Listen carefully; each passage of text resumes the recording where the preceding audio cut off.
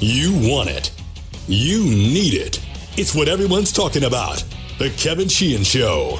Now, here's Kevin. 3rd down and 2. They'll fake the run. They'll get into Jones looking to set up the block. There goes Julio Jones. That could be number 1. And it is.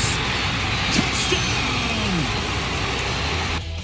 That was the capper on a great day for the Falcons, a bad day for the Redskins. Good morning, everybody. I'm here. Aaron is here. The show is presented by Window Nation. If you're in the market for windows, call 866-90-NATION or go to windownation.com and tell them we told you to call. Well, Aaron, the retake of the test they failed in New Orleans just over a month ago, that's what I was referring to it last week, is, hey, guess what? You failed that test in New Orleans, but we're going to give you a chance to retake the test. It's this Sunday, 1 o'clock. You got to be there. You got to be ready. It's not going to be exactly the same test, but a lot of the same stuff will be on it. And they didn't study. No, they didn't study for this one either. It went poorly, pretty much the same as it went in New Orleans just over a month ago. A 38-14 blowout loss to the Falcons. This one at home, or something resembling home, I guess. A lot of Atlanta in that crowd yesterday. Dan Quinn made sure to point that out in the post-game press conference. Oh, I didn't hear that. Yeah, he before he took questions, like, before I take questions, I just wanted to say how great it was to see so many Falcons fans here. It was shocked. A true brothership. I was shocked. That was not a fan base, and it has not been a fan base. It has traveled very much. But there was a lot of Atlanta in the crowd. By some estimates, as much as 40% of the crowd. That may be a bit of a reach, but it was too much of it. The defense was shredded. The offense was unable to take advantage of a bad defensive team coming in, and they lost their poise in this game with a ton of mistakes. Now, they're still 5-3, but they are injured, and the injuries all of a sudden are starting to look like last year's, especially along the offensive line. Let's get to the game take. Pay attention. Here's Kevin's game take. All right, the good, the bad, and a bunch of other from the loss yesterday. Let's start with the limited amount of good from the game. Tress Way was the player of the game for the Redskins. He's been a weapon all year long, and today his punts were spectacular. Yesterday his punts were spectacular. He averaged 49 per punt, no return yardage on the day. He punted well enough, and the punt coverage unit covered well enough to force Atlanta to go very long distances to score. And guess what? They did. Their scoring drives traveled 81 yards, 86 yards, 75, 75, 72, and then the last one just 56 yards. Tress Way leads the very short good list. I put Vernon Davis and Mo Harris on this list. Davis seems to be the only guy that Smith really has any rapport with. We've seen it in a couple of earlier games, the Green Bay game. That obviously probably, or more likely than not, stems back to the days that they were together in San Francisco. Vernon had 5 catches, 62 yards, largely responsible for the drive that gave them hope in the third quarter when they cut the lead to 28-14. Mo Harris was big on that drive, too, catching the first 2 balls to get things started. He finished the day with a career-high 10 catches, 124 yards, even though, let's be fair, several of those catches came at the end when Atlanta was playing soft, and one 15-yarder on a giveaway play at the end of the first half. He got right there at the end of the half with 1 second to go. The one thing about Harris, he's not what you would call a great yak guy. Not a lot of yards after the catch. Also, back to Vernon Davis, one other quick thought on him. He could have helped his quarterback out a little on that interception. That was a pretty good ball by Smith, I thought. That's your good list. I don't have anything else from the good list. Let's get to the bad list. Number 1 on the bad list is that the formula, which had worked so well for 3 weeks and had created this wonderful dinner and a wonderful entree that was so tasty, and they didn't have any of those ingredients this week into the formula. They forgot all of them. Remember, they won 3 straight games by running the ball, stopping the run, winning the turnover battle, playing smart, and with poise. Yesterday, they couldn't run the ball. They couldn't stop the run. They didn't win the turnover battle, and they committed 10 penalties for 147 yards. Next on the bad list, their third down defense, Jay Gruden called it a joke. About as bad a day as you can have on third down in this league. Really, very rarely do you see a team go 10 for 13 on the day on third down conversions. That's a wow third down conversion day. Many of them were just very good plays by the opponent, but many of them were defensive breakdowns. The Falcons in the first half were 8 for 8 on third down, en route to 289 yards in the first half and 21 points. Would have been 28, more likely, had they not gotten the interception on that mix-up by Calvin Ridley when he ran the wrong route that led to Dunbar's interception. That was a huge play in the moment, kept the Redskins in the game because it looked like they were about to go down 14-0 and then would have eventually been 21-0. The last conversion of the first half that made it 8 for 8 on third down conversions in the first half was the touchdown pass on a 3rd and 9 to Calvin Ridley. That was a backbreaker in the game. They had a chance, the Redskins did, to potentially hold them to a field goal attempt or even get off the field completely before halftime, down 14-7. No worse than 17-7. But that touchdown pass on 3rd and 9, the game just seemed like a major uphill task from that point moving forward. Number 3 on the bad list. It was more than just third down defense. It was just a bad day overall for a defense that had played so well for 3 straight weeks. We said this was another real test to tell us just how far this defense has come. And it is an improved defense, a much improved defense, and it'll continue to get better. They still need some pieces. But with that young talent up front, you've got a defense that's being built here that looks like it could be a very good defense down the road. But against the Saints and the Falcons, the two teams that could really move the football and really score points, it couldn't hold up. It just didn't. The Falcons are a different animal when you compare them to the Giants, Cowboys, and even the Panthers. The Skins were, as mentioned, terrible on third down, but they weren't much better on the other downs either.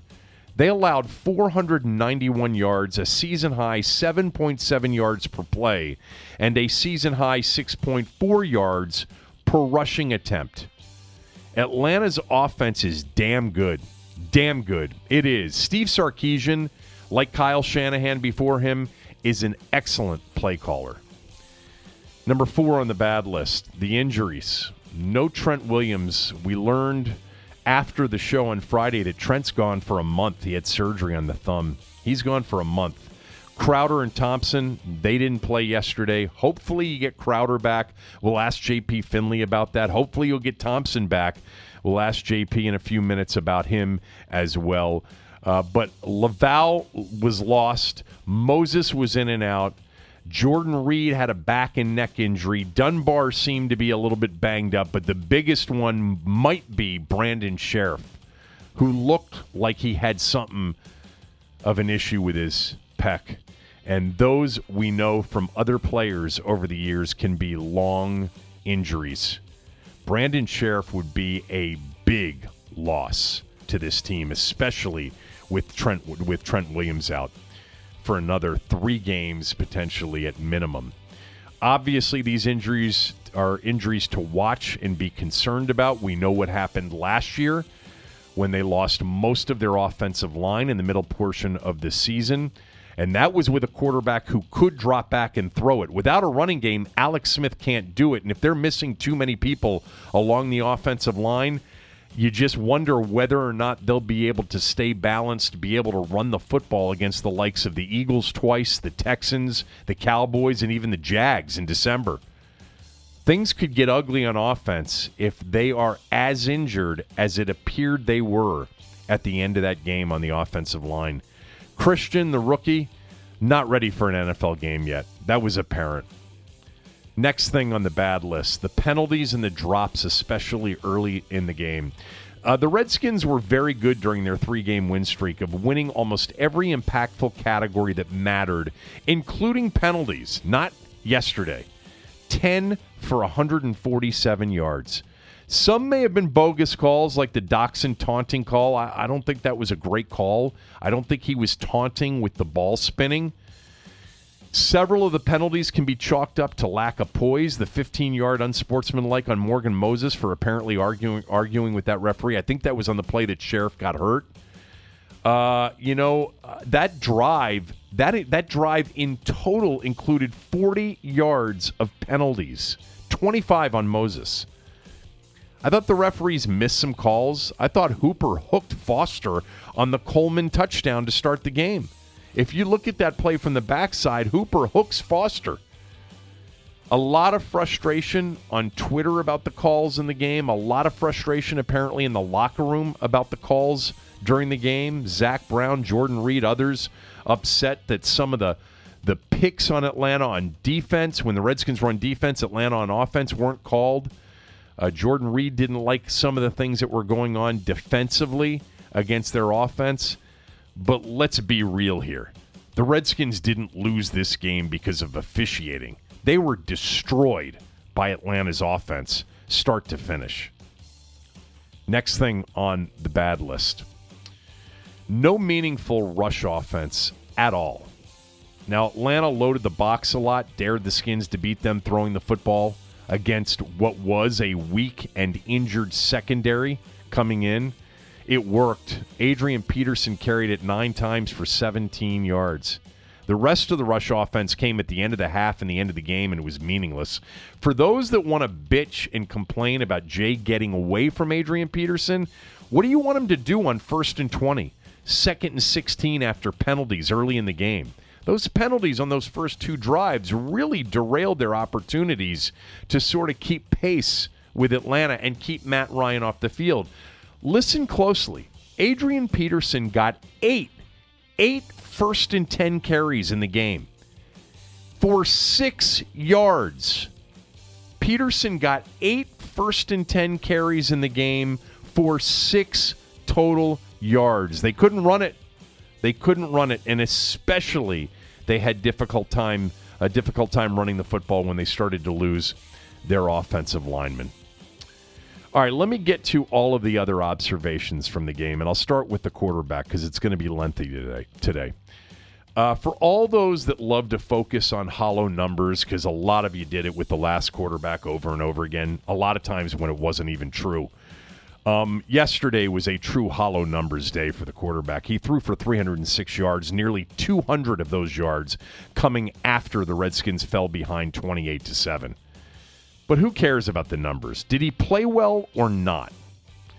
The answer, it's hard to really determine because the start of the game with the penalties and the drop passes truly impacted the early portion of the game, and none of that was really his fault.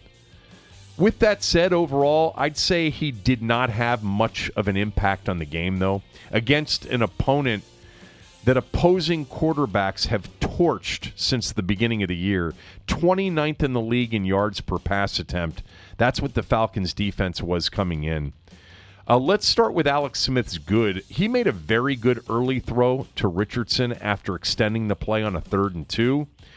And he made some big plays on what I thought, and I tweeted this out right afterwards at halftime. I thought the drive down 14-0 was his best drive of the season, and it was something they had to have. First of all, he hit Vernon Davis on 3rd and 10, or that drive never happens, and the game's probably really out of hand early. It was a great throw versus the blitz to Vernon Davis on that 3rd and 10. His escape in that long run, that was reminiscent, remember, of what he did on a Monday night a year ago against the Redskins at Arrowhead? He was all but dead in the pocket. Somehow he escaped Beasley and Jarrett, who both seemed to have him. He took off. He looked as quick and fast as he has all year. I have no idea why he didn't get out of bounds. He claims that it sort of snuck up on him. Brian Poole did. And he was sort of, masked as to where he was, and Smith was sort of thinking about staying back in or cutting it back. The hit was legal despite Smith having a foot out of bounds before the hit because he was trying to stay in bounds. The fade to Doxson on that drive was a beauty. That was a drive that he was able to overcome bad down and distances, usually a problem for him and this offense. They had a 3rd and 10 on that drive. They had a 2nd and 10 on that drive. They had a 2nd and 11 on that drive. I really do believe, and when it happened, I said that's his biggest and best drive of the season, and it just kept his football team in the game.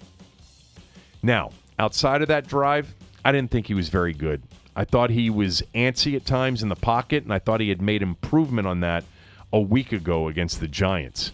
I thought he threw inaccurately too much of the time and was really, really fortunate that he wasn't picked off at least 3 times in this game. Trufant dropped 2 that were right in his hands.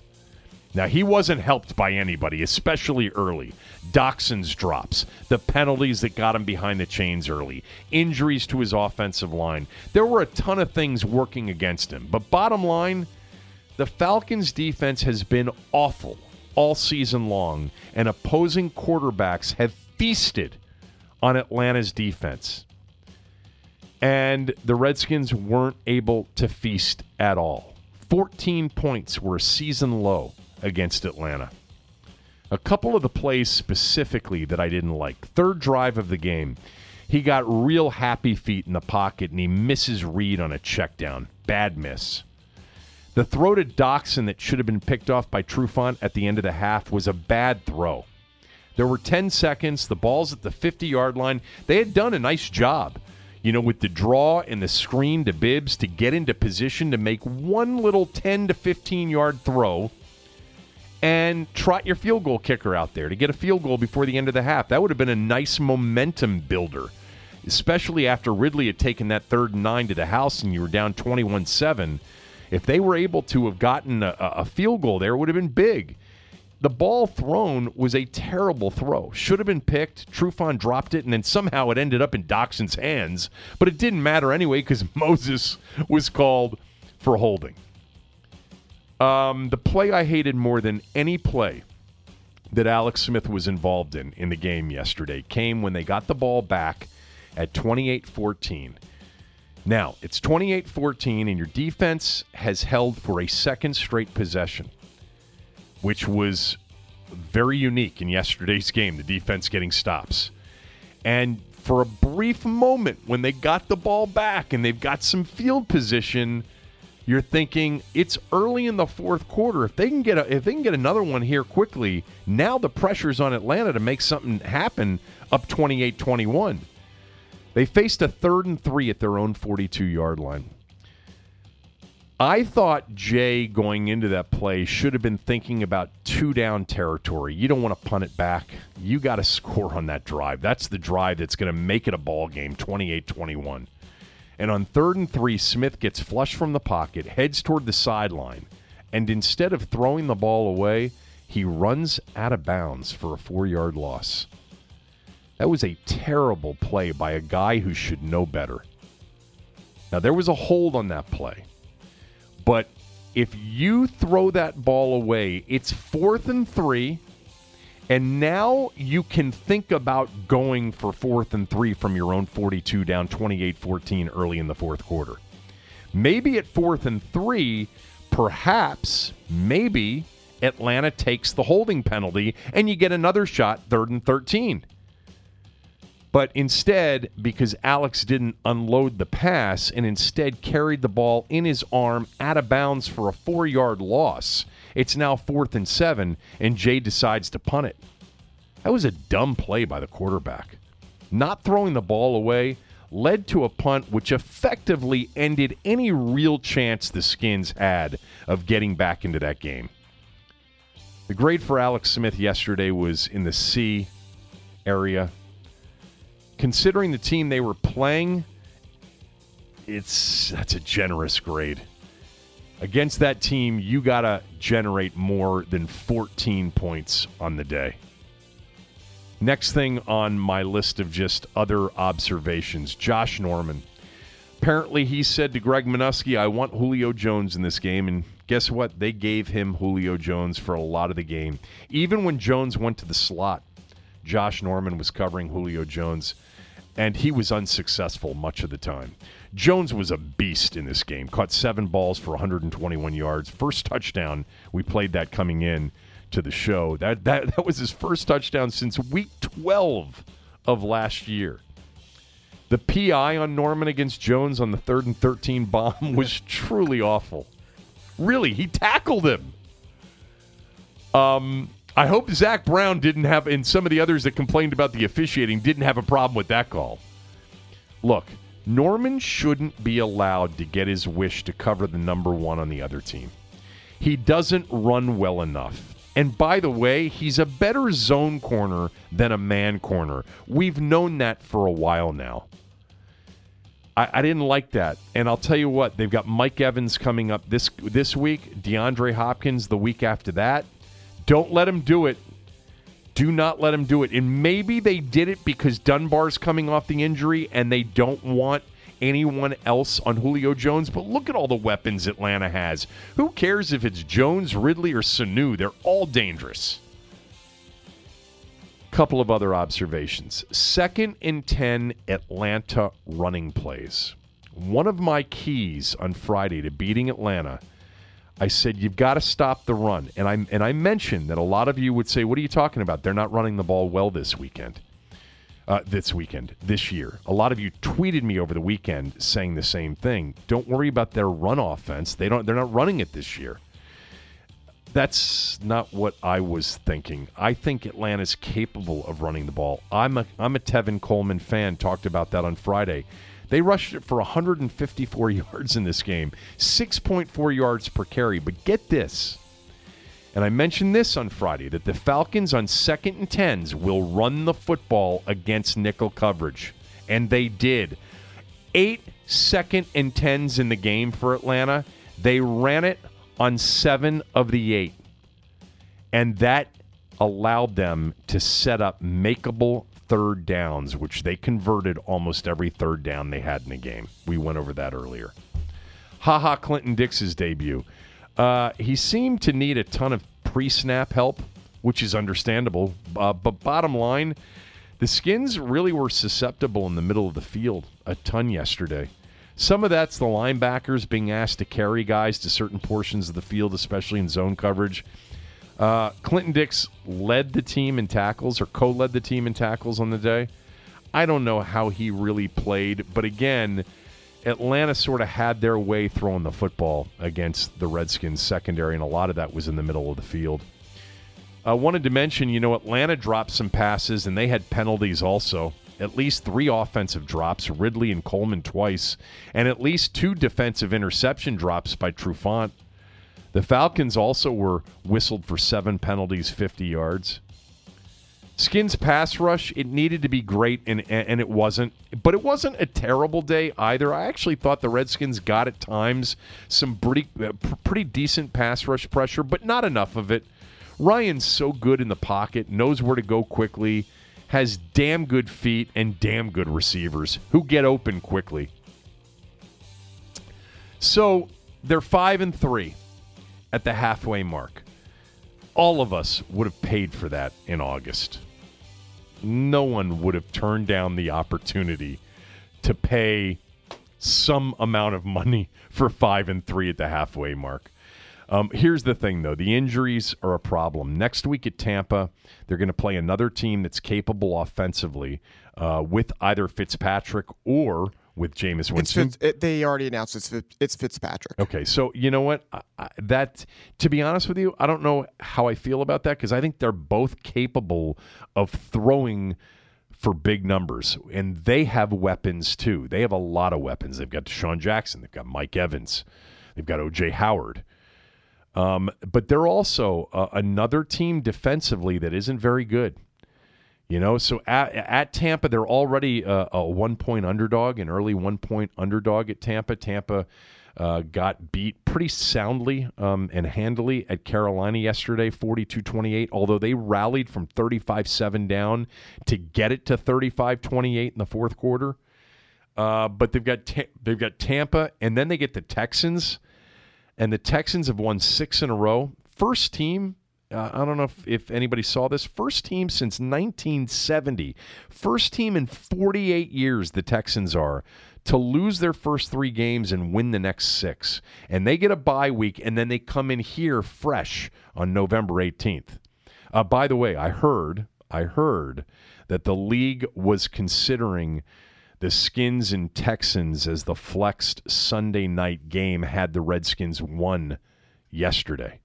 Steelers-Jags is the scheduled game on November 18th. That's 2 weeks from yesterday. But the league was considering the Redskins-Texans to get flexed into that spot if the Redskins had won this particular game to get to 6-2. But they didn't, so they won't be flexed into that spot. Going to talk to J.P. Finley here in a moment, but do you hear that noise? It's your furnace kicking on again and again, over and over.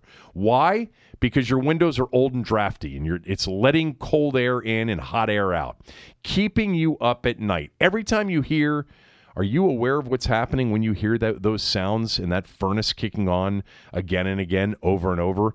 What's happening is higher energy bills, wasted money. I think it's time for you to pick up the phone and call Window Nation. I've done it. Harley and Aaron from Window Nation have provided windows for me and lots of listeners over the years. For a limited time, get 2 free windows for every 2 you buy. Buy 4, get 4 free. Buy 6, get 6 free. There is no limit. Plus, get 0% financing for 5 full years. Save that well-earned money to splurge on your family, friends, or yourself this holiday season. Act fast, as there's still time to have your windows installed by the holidays. Stay toasty as Window Nation's expert installers work room by room to install your new windows. Window Nation has saved customers an estimated $40 million in energy over the years. Save today, save tomorrow, save forever. Call Window Nation today at 866-90-NATION. Get 2 free windows for every 2 you buy. Buy 4, get 4 free. Plus 0% interest for 5 full years. I promise if you call Window Nation, you won't regret it. They can come out and give you a free estimate so there's no risk. I've bought windows from Window Nation. I promise if you do, you'll be satisfied as well. Save thousands on your windows and your energy bills. Use for holiday shopping this season your savings. 866-90-NATION or windownation.com and tell them that I sent you. All right, let's bring in J.P. Finley from NBC Sports Washington, who was at FedEx Field yesterday for the Redskins' 38-14 loss to Atlanta. Which unit had a worse day, the offense or the defense? That's a tough call, isn't it? It is, but I got to say the defense. And there's plenty to point to, but I'm going with the run defense. That's supposed to be the strength of this football team. They came in on a hot streak. You know, they'd held Saquon, they held Ezekiel Elliott, they held Christian McCaffrey, and then you go out and you let the Falcons put up 150 on the ground. You know, midway through the third quarter, they're getting 7 yards a carry.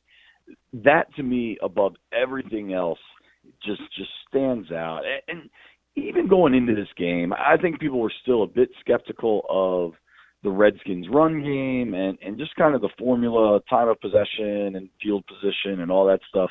But the run defense was the one thing you could point to and say, hey, this is legit. They've drafted for this. They've addressed this. This is legit. And against the Falcons, who are not a good running team, they hadn't rushed for more than 100 yards in 5 games. They come out and just do work on the ground, do whatever they want. And I think that, above all else, is the most disappointing part of this result. Yeah, one of the things I talked about on Friday was don't let their numbers in the run game sort of fool you. They're capable of running the ball. They've got a good run scheme, and Coleman's a good back. And the truth of the matter is a lot of their damage early was sort of on these second down and long runs, which just set up these makeable third downs. And that's where the Redskins got killed in the first half and really throughout the game. 8 for 8. And they did a good job. I'm sorry to interrupt you guys. No, that's fine. To the edges. Like so many, like the last couple of weeks we've seen the Giants and the Cowboys try to run on the interior of the Skins, and that's really their strength. And you know, it kind of becomes this, you know, coaches are like, well, we're going to prove we can do it. And I think the Falcons didn't really mess with that, especially in the first half, and just decided to get outside. And the scheme was great when it was, an outside linebacker trying to chase down one of these speedy guys to the corner. Yeah, I don't think Atlanta actually ran on a first down play until Smith had that 12-yard touchdown run midway through the second quarter to make it 14-0. I think it was like 6 or 7 first down throws for Matt Ryan. The third downs were obviously an issue, and Jay Gruden referred to it as a joke, their third down defense. Part of that was that they didn't get the consistent pass rush pressure that they've been getting recently, early anyway. They had it in spurts, but not early. Yeah, I mean, the Falcons didn't punt until midway through the third quarter. Yeah. Like, you're never going to win that game in that situation. You gotta force the other team off the field. And kind of to that point about the pass rush, interior pass rush is hard to depend on. The Redskins have been counting on that. They're not getting as much from the exterior, certainly, as they want. But I also, a couple different guys I talked to in the locker room after the game said this, that like Adrian Peterson, Josh Norman, guys that are veterans and have been in the league, they pointed out that you do have to kind of tip your hat to the Falcons at some point. And for me, watching that game, I think Matt Ryan was excellent, and his ability to sidestep pressure and just move a little bit and get out of the way of oncoming rushers was really remarkable, especially in the first half when the game was tight and the guys were right there. I mean, they had a couple big third downs early, and Ryan was able to put the ball on the money to his receivers down the field. He had a play to the tight end Hooper I thought was really impressive. He had a couple nice throws to Julio early on, not for big chunks, but for 15, 20-yard gains. And he was in control throughout the game. And, I mean, the third down, you said Gruden said it was a joke. I think he nailed it. Yeah, I thought Steve Sarkisian called a great game, too. I think he's actually developing into a pretty damn good play caller, and they've had a couple of them there here recently in recent years for Matt Ryan. I want to stick with the defense for a moment. Josh Norman apparently asked for and then received star coverage on Julio Jones. Not every single throw, but a lot of them. Is that something you think they'll continue to allow him to do, JP? Because I didn't think he was very effective on Jones most of the day. It's tough to know because of the situation with Quentin Dunbar. I think when you have Julio or a guy of that caliber, it makes sense to at least try it. I mean, what is burying the Redskins secondary is the lack of high-end speed when opposing offenses run these long cross drag routes. And you saw it today on the Ridley touchdown, and you saw it time and again. And that's where Norman really can't compete, is trying to keep up horizontally and then going vertically. He just doesn't have the speed. No. But if you're talking about Norman, Danny Johnson, Greg Stroman, I do think it's the best way to go because his experience and his talent is just so much higher than those guys. And I think Stroman and Danny Johnson make nice plays and can give you something down the road. But it's a 7th-round rookie and an undrafted rookie. When you have Dunbar out there, I'm not sure you have to do it. But I don't know that you're going to have Dunbar out there. He left the game. I talked to him briefly in the locker room afterwards. He said his hamstring was just bugging him and that he should be okay. But it's hard to believe him considering he missed last week's game. He's dealing with this injury. He didn't come back in. There's a lot going on there. And, the Norman situation, I thought the Redskins even did better in New York when they had Norman following around Odell Beckham. So I think it was kind of the right attempt to have him follow around Julio. Part of me thinks a big part of the difference, though, is Matt Ryan to Eli Manning. There's a significant difference there. And, the one play that won't show up in Julio's stat sheet is when Norman just tackled him on the deep ball for the passing interference. Right. That was ugly. I mean, that's the kind of play where a guy could get hurt, and I'm glad nobody was. But, that would have been another 50 yards and a touchdown. All right, let's get to a couple of things of massive importance here in terms of moving forward. They suffered a ton of injuries today, JP. Which of those injuries looks to be the most serious? By the way, between the last time I did my podcast on Friday and this morning, we now know that Trent Williams is going to be out for, another 3 games minimum. I think it's Brandon Sheriff, just because he is right there with Trent Williams at the level of play, and we don't know. There's an MRI pending, but it doesn't look good for Brandon. It's either a shoulder or a pectoral muscle, and kind of just the initial stuff I heard has legitimate worry. Sean Laval's injury looked bad as well, but losing Sean Laval is a tough break. Losing Brandon Sheriff is potentially a ruinous move for this Redskins offense. What will they do? Let's just say next week they're without Laval, Trent Williams, and Sheriff. What does their offensive line look like? Or are we talking about? I mean, the rookie Christian obviously was not ready for this level of play yet. No. Who else do they have? So, I mean, Inseki stays for Trent. That is the most seamless transition the offensive line can make. So you have Inseki in at left tackle for Trent. All of this assumes, by the way, that Morgan Moses is able to keep playing right tackle. Right. He was hurt for a while and came back in the game today. I think what they have available is Tony Bergstrom and Casey Dunn. What I think they'll do is they'll have to sign someone or bring somebody up from the practice squad, but the guys on the practice squad, I don't think they're that impressed by. I think you go veteran bargain hunting, see what's out there.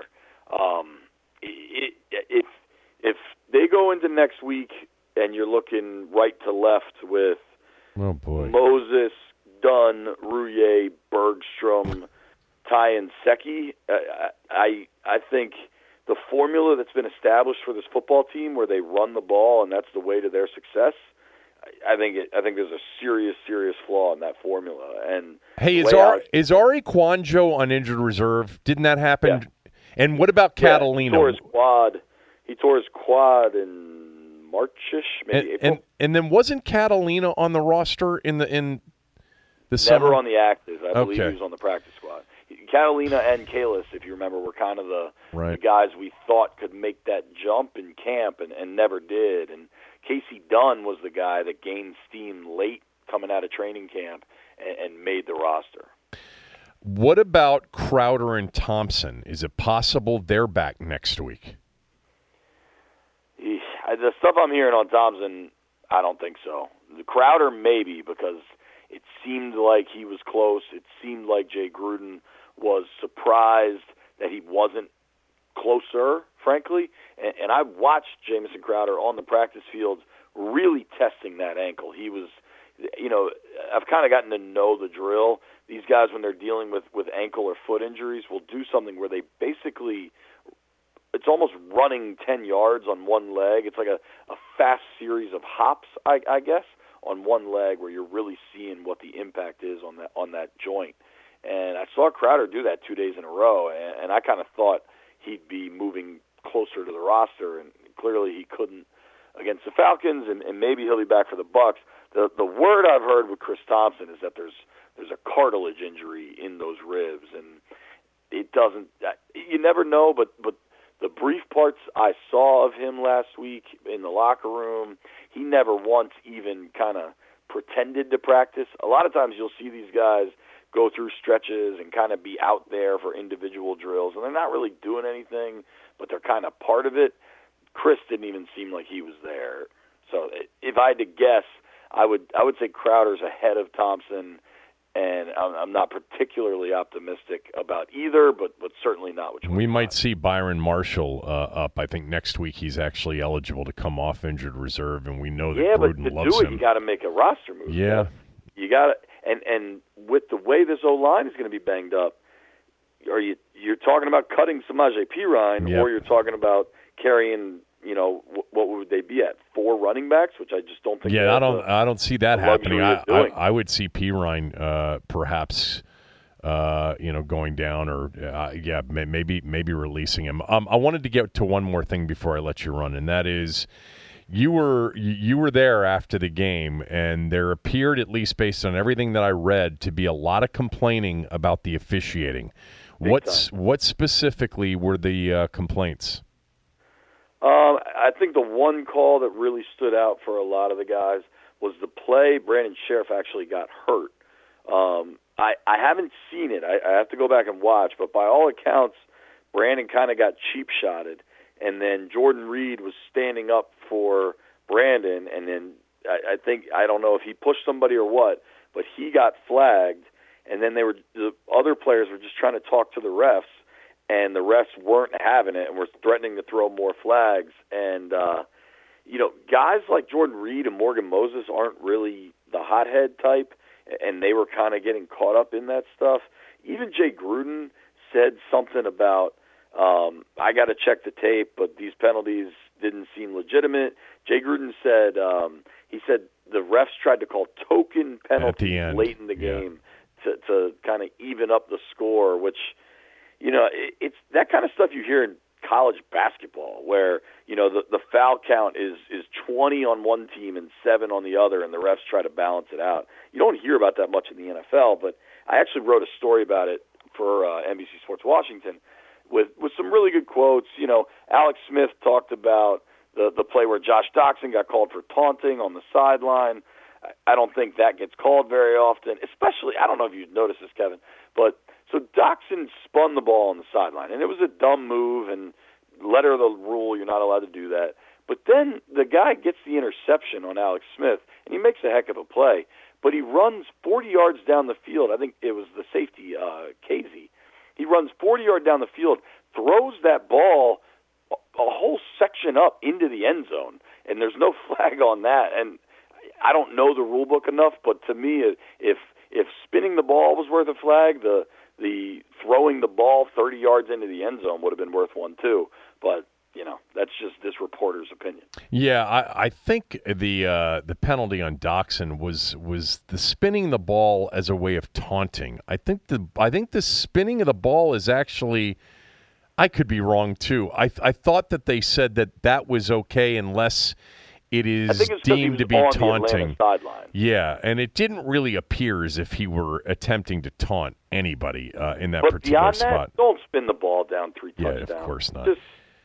But let's also say this: the officiating didn't impact this final score at all. No. I mean, this was they got demolished. Yeah, absolutely. They were outclassed from start to finish. I don't know that the officiating helped, but it wouldn't have been the difference in the game. I think the biggest concern, JP, moving forward with all of these injuries along the offensive line, because we've seen it before, we saw it a year ago, is that they've already healthy really struggled to move the football consistently and score points. And, that if they'd come out of this game healthy, there still would have been a question as to why this offense is still sputtering and isn't able to consistently move the football and score against some very average to subpar defenses that they have faced at times, like Atlanta's defense, which has been torched by virtually every quarterback it has come up against and every offense that it's come up against. And now without an offensive line, if you don't give this quarterback a running game, it's going to be problematic. I mean, I almost feel like we've ignored the elephant in the room for our conversation here. No, it's still there. We both know what it is. You're not getting enough out of Alex Smith. Not even close. We at some point, what is just Twitter whispering is going to become a real Colt McCoy around. You're not getting enough from the QB, and I don't. I think he had his best drive as a Redskin on the play where he had the big long rush, and then he made a couple nice throws, and then you're like, all right, maybe there's some momentum from that, and it just didn't happen. I've asked around in extremely unofficial situations and internally by all answers is that there's no talk of Colt or seeing what else could happen, but they are not getting enough from the quarterback, period. And that Atlanta game, there's 100 things you can point to. I mean, they got they got boat raced at home. There's a lot of problems, and the injuries on the O-line are a big part of it. But you cannot. And the worst part is, if you want to point to Alex's stats, it was his first 300-yard pass game of the year, I think. So statistically, he kind of did okay. But watching that game, man, you're not getting enough from the position. No, not even close. But I would be absolutely floored if they made a quarterback change. You cannot admit this group. I agree. This group can't admit that they made an error. If they did, and I still think, look, they've got 8 games left. We've seen Alex. And they're 5-3. And they're 5-3, and we've seen Alex Smith play at the position of quarterback much better than he's played here. The problem is when he's had his best days as a professional starter, it's been with a lot of talent around him. And they don't have that right now. Now, if they could get Thompson and Crowder back, and it doesn't seem, based on what you said, very promising with respect to Thompson, and that hurts a lot because he really is. Alex loves to check it down, and when you're checking it down to Thompson, you got a chance to move the chains. You know, Yep. we know that from the past. And Crowder's a slot guy that he really hasn't had. I think Vernon Davis is the only receiver, pass catcher, that he's developed any sort of rapport with this year. And that's probably, muscle memory from when they were playing in San Francisco 10 years ago. The reality with Alex right now is that not much is going outside of the hashes, and certainly not much is going deep. And I think where Crowder could really help you is intermediate stuff inside the hash marks. Yeah. And you say what you want about Jamison Crowder, but you lose something significantly when he's not out there and you're replacing him. Mo Harris, I think, is playing well, and I'd argue that if you get all these guys healthy, you might have to put Mo Harris out there instead of Doxson. Doxson can give you the incredible play, but he's not making the routine play, and this team needs more routine plays than they need incredible plays. Love to see Mo Harris try to get a couple of yards after the catch. That's it, because I like him. I like him a lot, and he catches everything, and he's tough. And as Jay likes to say, he'll go out there in the run game and dig out a safety for you. But Mo doesn't look like a big threat after the catch. Maybe. And did you notice on a couple runs that Adrian Peterson, it seemed like if he just kept running, he would gain more yardage, and he cut things back upfield? Yeah. I don't know if you noticed that. I thought Atlanta decided they were going to load the box up a bunch and just, take their chances with the Redskins pass offense, and that's probably a pretty good strategy against them right now. You've got a quarterback that won't beat you, and not right now. A running back that can, even though he's 33. So thank you for getting up. 3 more years of this Alex Smith situation. I get so many people on Twitter asking about drafting the quarterback, and certainly nothing early.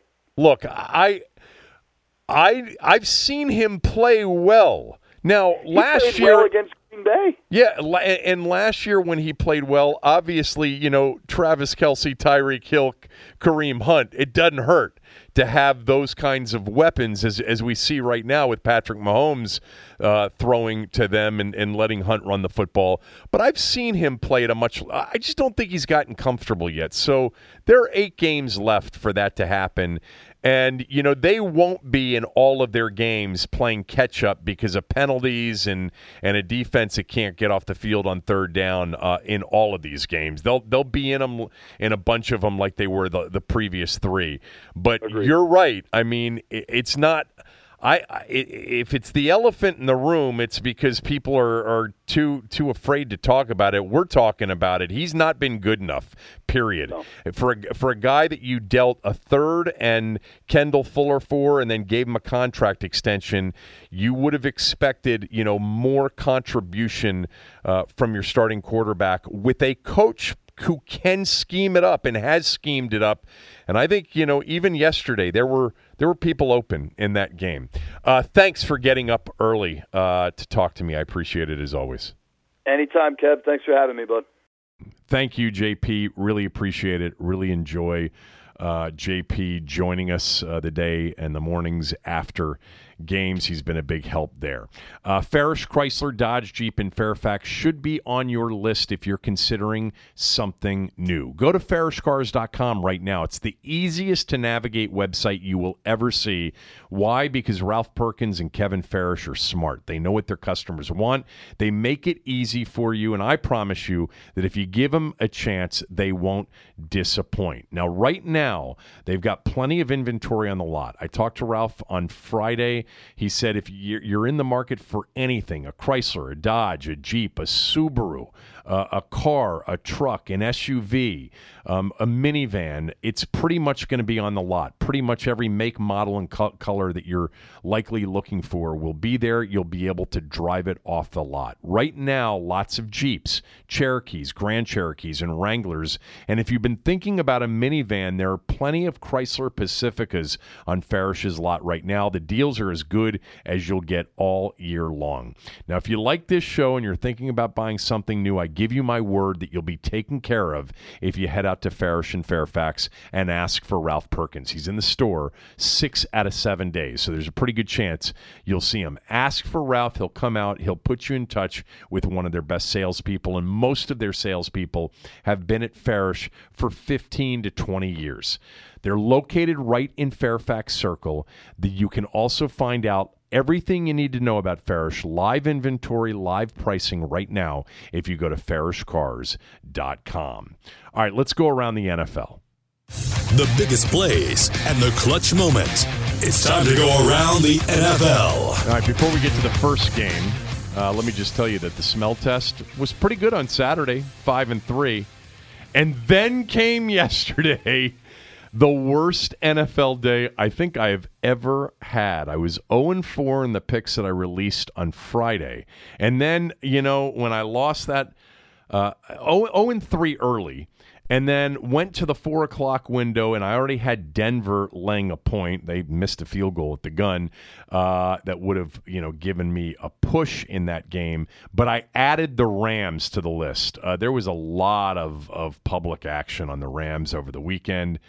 Some sharp action on Los Angeles as well. So I added them as sort of a way to chase some of those NFL losses. So I turned what started to be a great weekend, a 5-3 Saturday, into an overall 5-8 weekend. And that's the third straight losing weekend. I'm still up for the year because I had that incredible month, a stretch of winning. Still up for the year. We'll try to do better by you next weekend. All right, let's start going around the NFL by going to New Orleans for the game of the day. 3rd down and 7.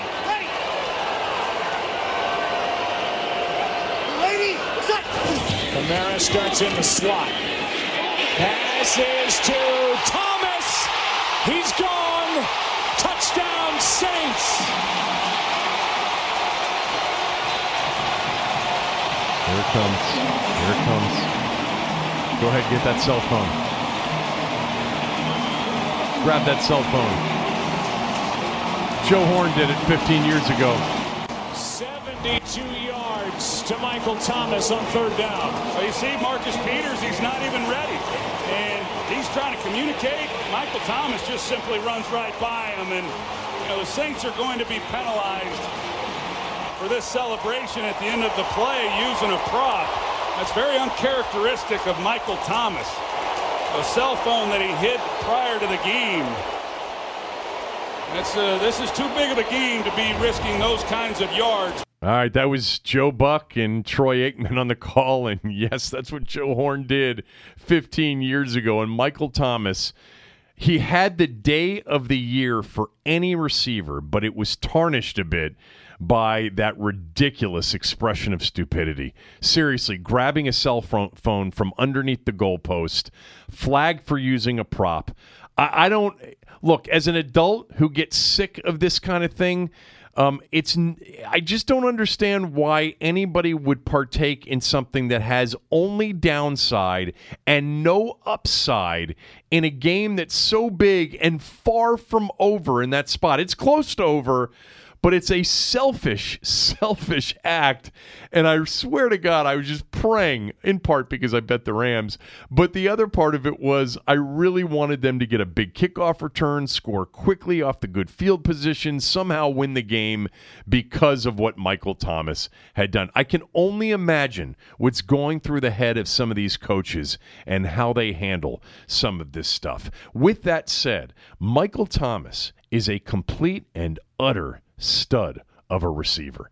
12 catches for a franchise-high 211 yards, and that 72-yarder before the cell phone shenanigans gave the Saints a 45-35 lead. Now, they had blown a 35-14 first-half lead. Rams had scored 21 consecutive points to tie it up, but after the Rams got the ball back with a chance to take the lead down 38-35, they went 3 and out and punted for the first time in the game.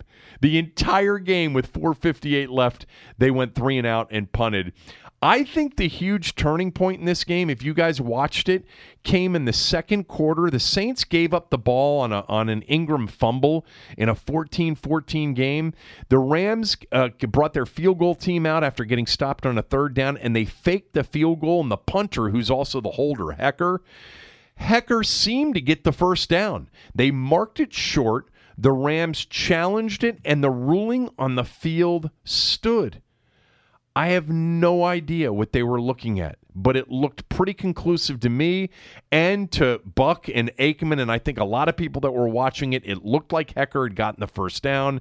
So instead of a chance to go up either 17-14 or 21-14, the Saints turn it around. They run off 3 straight touchdowns to take a 35-14 lead. Rams got back a long field goal right before the half that helped them, but they weren't able, after tying the game in the fourth quarter, they were never able to take the lead, even though they got the ball back down 38-35. Drew Brees was sensational, 346 yards, 4 touchdowns. Goff went for 391 and 3 touchdowns. It's a long way to go before we start talking about a rematch between these two teams in the NFC Championship game, but they both look like right now the best teams, and certainly the best 2 offensive teams in the NFC. The Saints are 7-1. The Rams lose for the first time. They fall to 8-1, so the 72 Dolphins can pop the champagne. Let's go to Foxborough for the Sunday night matchup between Aaron Rodgers and Tom Brady. Wide open. Well, there were 2 guys who were there, but it's Josh Gordon, the second guy, in for the touchdown. Oh, that Tom Brady's a sneaky little devil. Yeah, and that gave the Patriots the 31-17 fourth quarter lead. The 2 games of the day, Rams, Saints, and Pats, Packers, had drama going into the fourth quarter, and then the game sort of ended with, sort of as duds.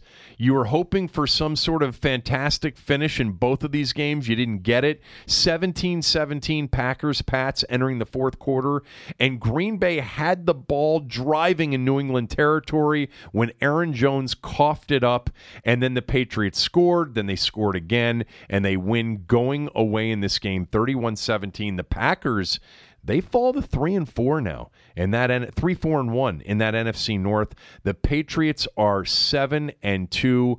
Brady at times didn't look great. And he actually was sacked a couple of times in big spots. He threw for 294 and a touchdown. Aaron Rodgers was 24 of 43 for 259, 2 touchdowns. There were a couple of big fourth quarter sacks in that game. Aaron Rodgers was down a few players, but so was Brady. I'll tell you who was a star in this game for New England was Cordell Patterson, who was playing running back for the second consecutive week. 11 carries, 61 yards for Cordell Patterson at running back in the game. He also had some really good kickoff returns, which is what he's known for. But the Patriots win the big matchup between Rodgers and Brady 31-17.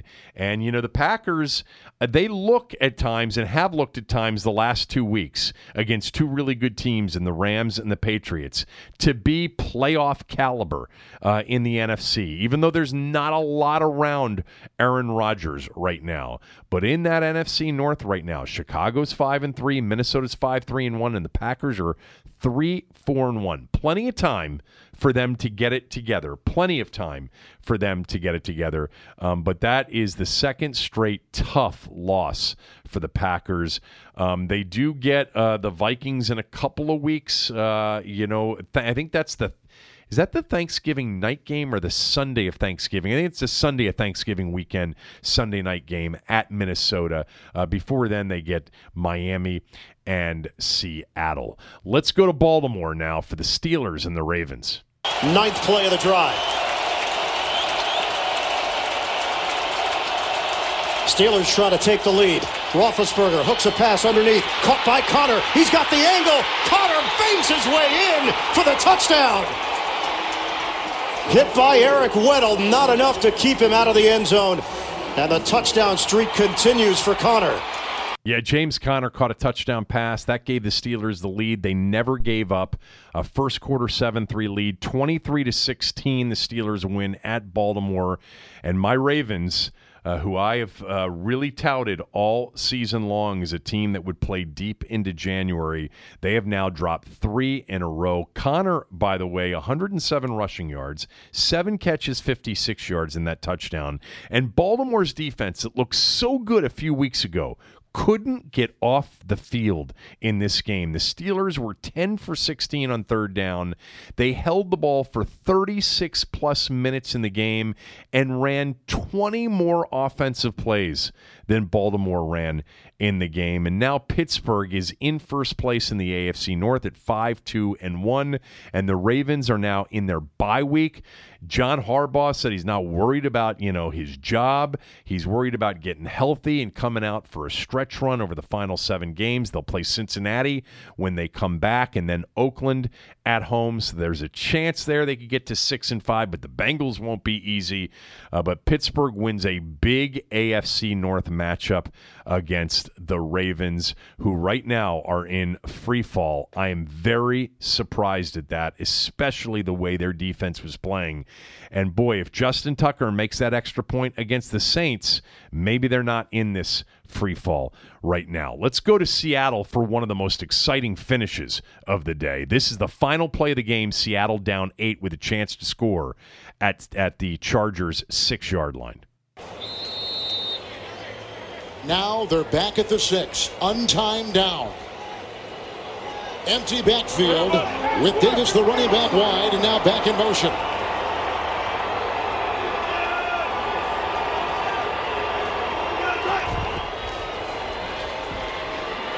Wilson. Dropped! The Chargers win! Dropped by David Moore! The Chargers have won!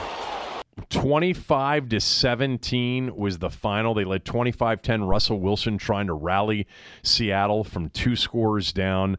That was an untimed down after a PI in the end zone. They still would have needed the 2-point conversion to force overtime, but a really good game in Seattle. Rivers threw 2 touchdown passes for the now 6-2 Chargers. This was another game, though, where one team really dominated the ball. Listen to this. Seattle ran 75 offensive plays to the Chargers 50, but Russell Wilson threw a pick 6 in the game. They also missed a field goal in the game. The Seahawks fall to 4-4. They get the Rams next weekend on the road. The Chargers have to get a new kicker. This Caleb Sturgis is just awful. He missed 2 more PATs yesterday, 1 field goal also in the game after returning to the lineup after missing a few games. He's missed 4 extra points for the Chargers this year. The Chargers should try to get Atlanta's kicker, that guy Giorgio Tavecchio, when Matt Bryant comes back. He's good. He's got a big leg.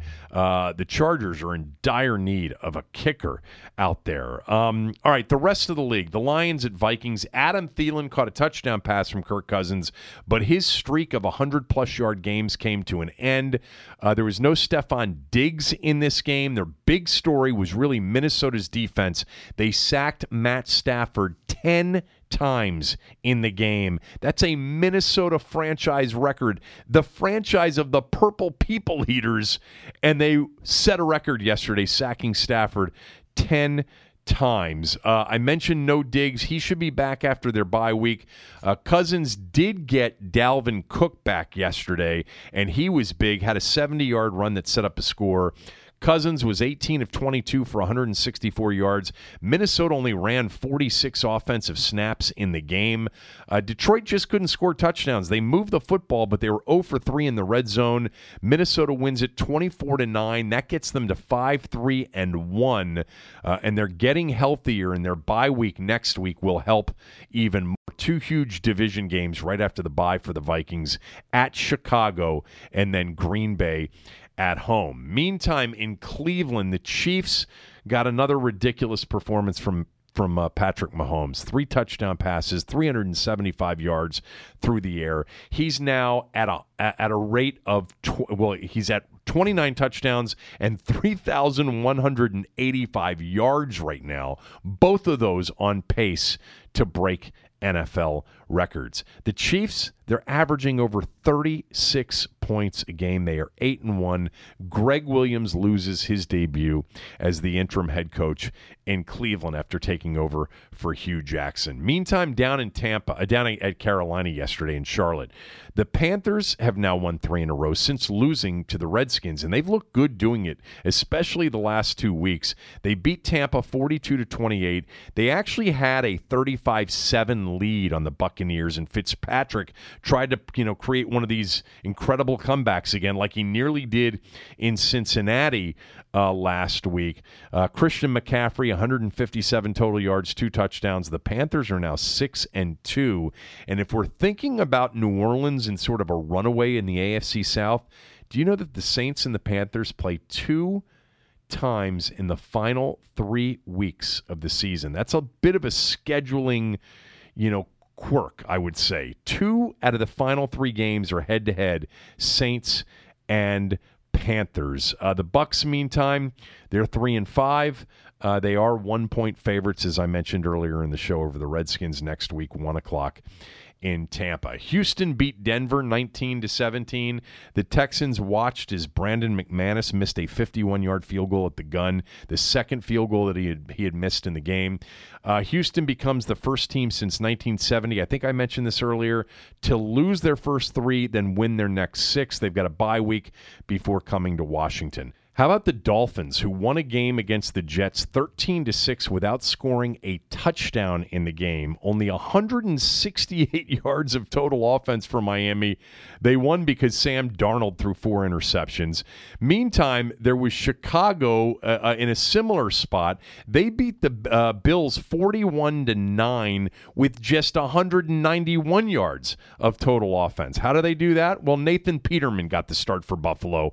I have no idea why they continue to play him. I guess they have no choice with Josh Allen out, and then Derek Anderson was concussed. EJ Manuel was taking shots at him on Twitter today. Why wouldn't he? Nathan Peterman's horrible. I mean, 3 interceptions. I think he's got like 7 in 3 games this year. But the Bears won going away 41-9. So we are at the halfway mark and beyond it for several teams who have played 9 games. In the NFC, a couple of interesting things. Like I just mentioned this. Like the Saints and the Rams look like the best 2 teams. Well, the Saints have potentially the 3rd best team in the NFC, who the Redskins beat. But Carolina is playing very well. They've got talent. They've got many more offensive weapons than they've had. So Carolina's still sitting there at 6-2. And would you count the Falcons out? No way at 4-4. They looked like a playoff team yesterday.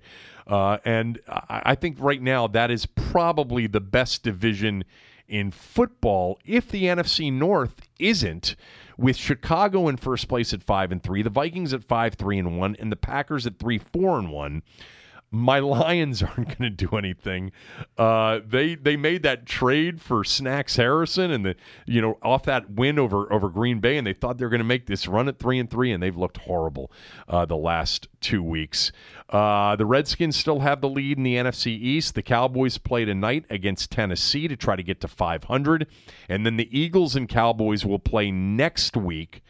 Very possibly the Redskins, who've been in first place now for a while in the division, if they were to lose to Tampa and Philly were to beat to beat Dallas next Sunday night at home, where they're a 6-point favorite, Philly would technically at that point with a they'd still be tied. They'd both be 5-4 at that spot. Neither one of them's played each other. They've got those 2 games in December. The Rams running away with the NFC West. In the AFC, the Patriots look like a lock to win the AFC East. Miami's sitting there at 5-4, but they really don't look very good. The AFC North, all of a sudden, Pittsburgh, over the last couple of weeks, they've won 4 in a row while Baltimore's lost 3 in a row, and they are in first place, just a half game better than Cincinnati. The AFC South now in control are the Houston Texans, and they look good. Winners of 6 in a row, really good defensively. The Chiefs and the Chargers, that is a race. Let's not count out the Chargers yet. They're 6-2. The Chiefs are 8-1. They'll play one more time this year. Remember, they played early in the year. That game was out in L.A. They'll still play in Kansas City, I think, mid-December. That may be a Thursday night game, too. I think that is scheduled as a Thursday night game, Chargers at Chiefs, which would be and potentially be a huge game in the AFC West. Next week, how about this for a Thursday night game? 2 hot teams, Carolina at Pittsburgh. On Thursday night, the Steelers are early 5-point favorites. Next Sunday, the Saints, off that win over the Rams, are 4-point favorites in Cincinnati. That looks like a good game. The rematch of the game the Rams almost lost at Seattle, but they're a 10-point favorite at home against the Seahawks. And as I mentioned, next Sunday night, Philadelphia is a 6-point favorite at home against the Cowboys, who could come into that game 4-4. I kind of like Dallas tonight, but I don't think it'll be easy, and we'll see the debut tonight of Amari Cooper. Real quickly before we get to weekend DVR, if you're listening to this podcast and you haven't rated it yet, rate it. You have to subscribe to rate it. Subscribe doesn't mean paying anything. It doesn't mean giving any information. But on iTunes or any of those other podcast platforms, if it gives you the option to subscribe, go ahead and subscribe to it and then rate it. That would help us a lot. And as I mention all the time, just tell people that aren't listening to the show but want to listen to the show and they don't know how to do podcasts to just go to the KevinSheehanShow.com. We're on Instagram now. We've got our own Twitter homepage for the show, Twitter page for the show. Go ahead, if you don't mind, and give us a follow on the Kevin Sheehan Show, at the Kevin Sheehan Show on Twitter. At the Kevin Sheehan Show, right, Aaron? Or is it at Kevin Sheehan Show? At Sheehan Podcast. Or it's at Sheehan Podcast. Yes. Even better. See how familiar I was with that? Let's get to weekend DVR. Did you have a busy weekend? Don't worry. We've got you covered. It's time for weekend DVR. All right. I'll get to the college football here in a moment. Let's start with the Wizards. They beat the Knicks last night. 108-95. They needed that one. No Otto Porter. Wall went for 26, Beal for 22. First game of the year holding the opponent to less than 107 points. They've given up the most points of any team so far. Dwight Howard 10-10 last night, second game for the Wizards. Jeff Green 14-9 off the bench. Wizards are 2-7. Dallas is up next on the road. That's not why I wanted to talk about the Wizards, though.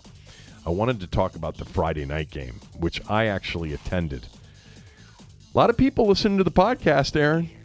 I had a lot of shout-outs from various people saying they're listening to the podcast. It's great. It was very nice to talk to several of you at the game on Friday night. I think I mentioned to you, for whatever reason, and it's part of the reason is that I'm a huge Russell Westbrook fan. I think I've seen 6 of the last 7 games against OKC at Verizon Center, at Capital One. They lost Friday night to OKC 134-111. They gave up 79 points in the first half. They got humiliated by Russell Westbrook in OKC on national television. That was an ESPN game on Friday night. The turnovers were just so bad. Beal had 5 of them. Wall had 7 of them. Their ball handling and passing was terrible. I've said this about Beal from the get-go. He's just not a strong ball handler. He exposes that ball way too much in traffic. The Wizards' offensive plan on Friday night was non-existent. God, Beal and Wall need offensive structure. They really do. Scott Brooks, you got to put in more of a structured attack offensively. The iso ball and the one-ball screen. There was better ball movement at times. I could see that you were trying to get some ball movement. The defense was abysmal. The Thunder shot 57% on Friday night, and that's only because they basically went with all their subs in the fourth quarter and didn't care. They could have shot 60% for the game. The Wizards can't run if they don't get stops, and if they don't run and they're forced then to run offense in a half court, it's just not a good situation. When they turn it over as much as Wall and Beal did on Friday night, it ends up being hellacious dunk shows on the other end of the floor. Westbrook had a ridiculous one. Nobody was happy about the game Friday night, and afterwards, listen to this quote. Not listen to it. Listen to me read the quote. It came from the new guy, Austin Rivers, all right, during the postgame. He was asked if the biggest issue on the team was its defense, and he said, quote, it could be more than that. I don't want to speak on it too much, but closed quote. Whoa! It could be more than that. The defense and the things that are happening actually on the court, those are the least of our issues right now. There are a bunch of issues I'm hearing about behind the scenes. And I don't know that guys like Jeff Green and Austin Rivers are really that thrilled to be here right now. They need leadership. I don't know where it would come from in that locker room. It's not your cornerstone players. It's not any of your franchise players, max players, none of them. But they did win yesterday against the Knicks, and they can beat the Mavericks, I guess.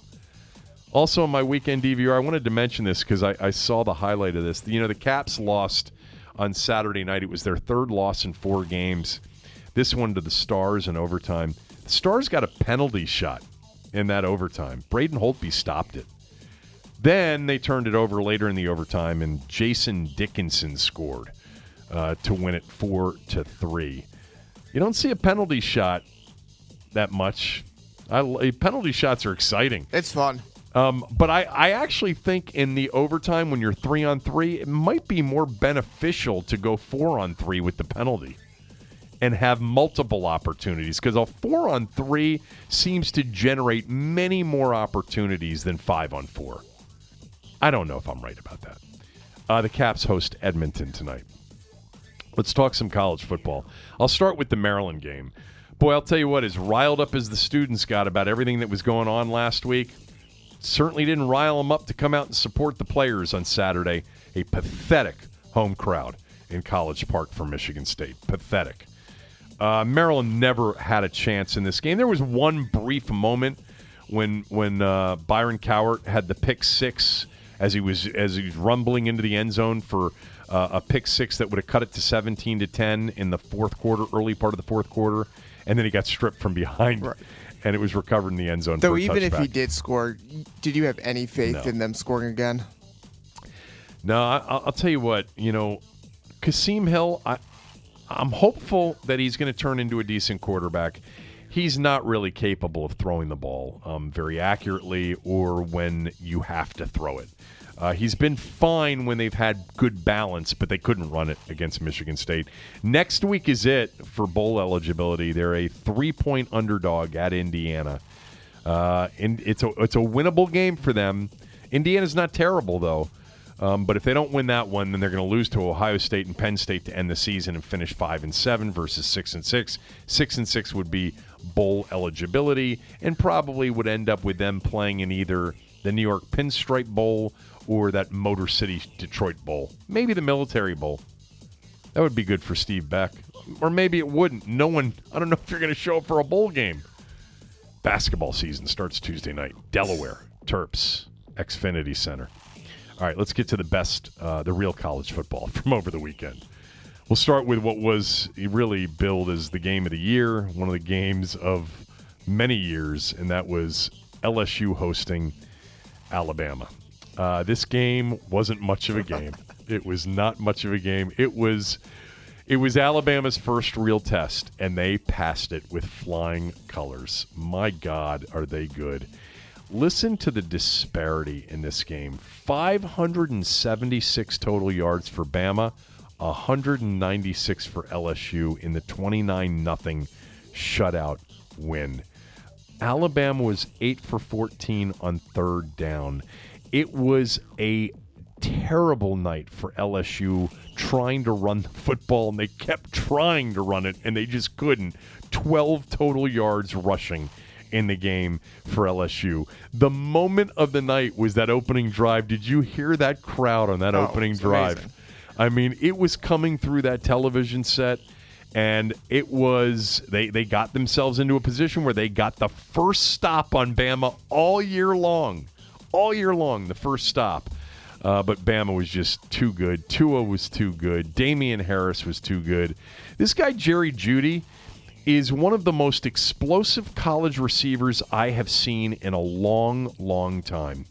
He's a sophomore, right? Is he a redshirt sophomore? Is he coming out this coming year? I don't know if that's right or not.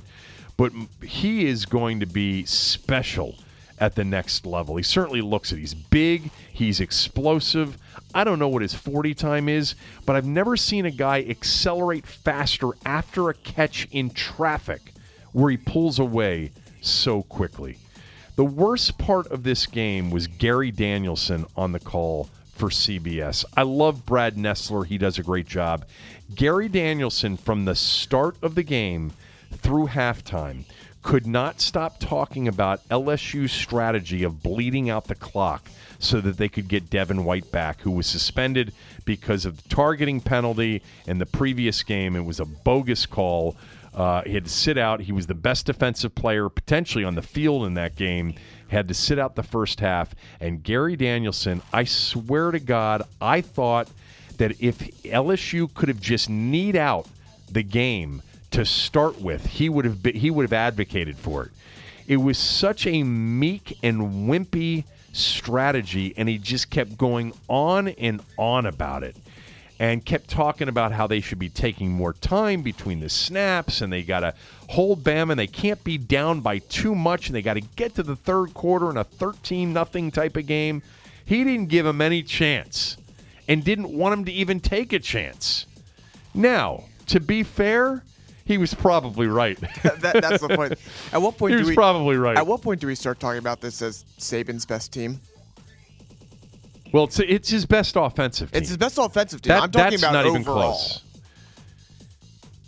We're getting there, I think. We're getting there. We are getting there. They are really, really dominant. Now, they get Mississippi State this week. They have to play Auburn. Both of those games are in Tuscaloosa.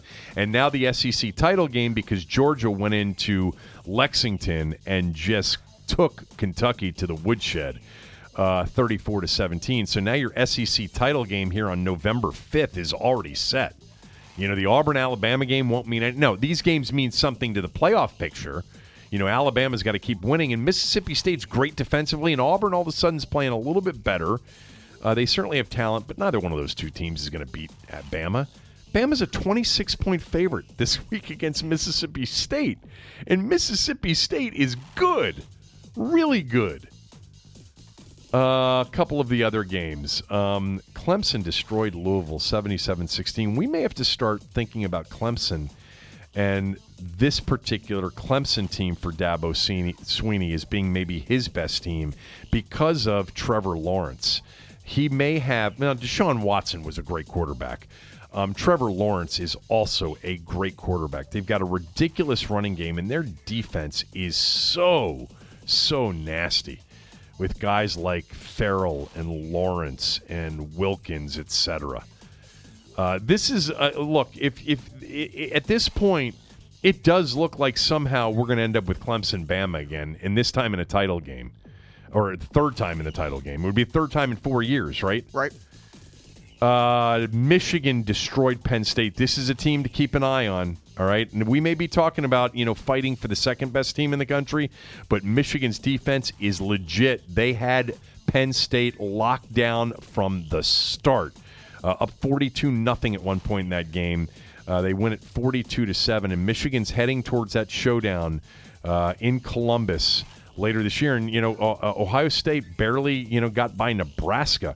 on Sunday. But Michigan's got Rutgers, and they got Indiana at home, so they are going to be a one-loss team going into Columbus to play for that Big Ten East title to get to the championship game, which whoever it is will be favored to win that championship game. Right now, it might be Northwestern that they face in that game. Northwestern actually gave Michigan a tough game earlier in the year, but Michigan looks really, really good right now. And right now, I would probably make them, along with Bama, Clemson, and I guess Notre Dame, because who's Notre Dame going to lose to?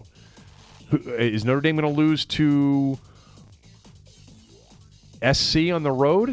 That's the only one I can really think of. And even that, they're going to be favored by a touchdown going into that, probably. I mean, they have Syracuse at home. I mean, Syracuse is good. Syracuse is ranked. Syracuse is the one ranked team they're going to face. But right now, it really looks like Alabama, Clemson, Notre Dame, and then, among the teams, Michigan would be the favorite right now, but Oklahoma's still in it. West Virginia's still in it. Washington State's got one loss. I guess theoretically you can't count LSU completely out as a two-loss team, can you? If all hell broke loose, they're really good, but Bama's just better. Still, we say this every year. We still have 3 regular season games left and conference championship games after that. All right. Thank you to JP Finley for joining us on the show today. Thanks to Aaron for producing the show, as always. Tommy will be with me tomorrow. We'll obviously go into this Redskins loss in even more detail. Tommy thinks it's an easy story about the Redskins. They got to get the lead in these games. He asked Jay Gruden about it. He asked Alex Smith about it. But Tommy will be here tomorrow. We'll recap the Monday night game, too. Our first chance to see the Cowboys with Amari Cooper tonight. But a big week for the Redskins because they've got a tough stretch here with Tampa on the road, Houston at home, and then the short turnaround Thanksgiving Day in Dallas. Not a pretty game yesterday, but they're still 5-3. A lot more information, too, tomorrow on all of the injuries. We should have a lot more information on that tomorrow. Enjoy the day, everybody. Take care.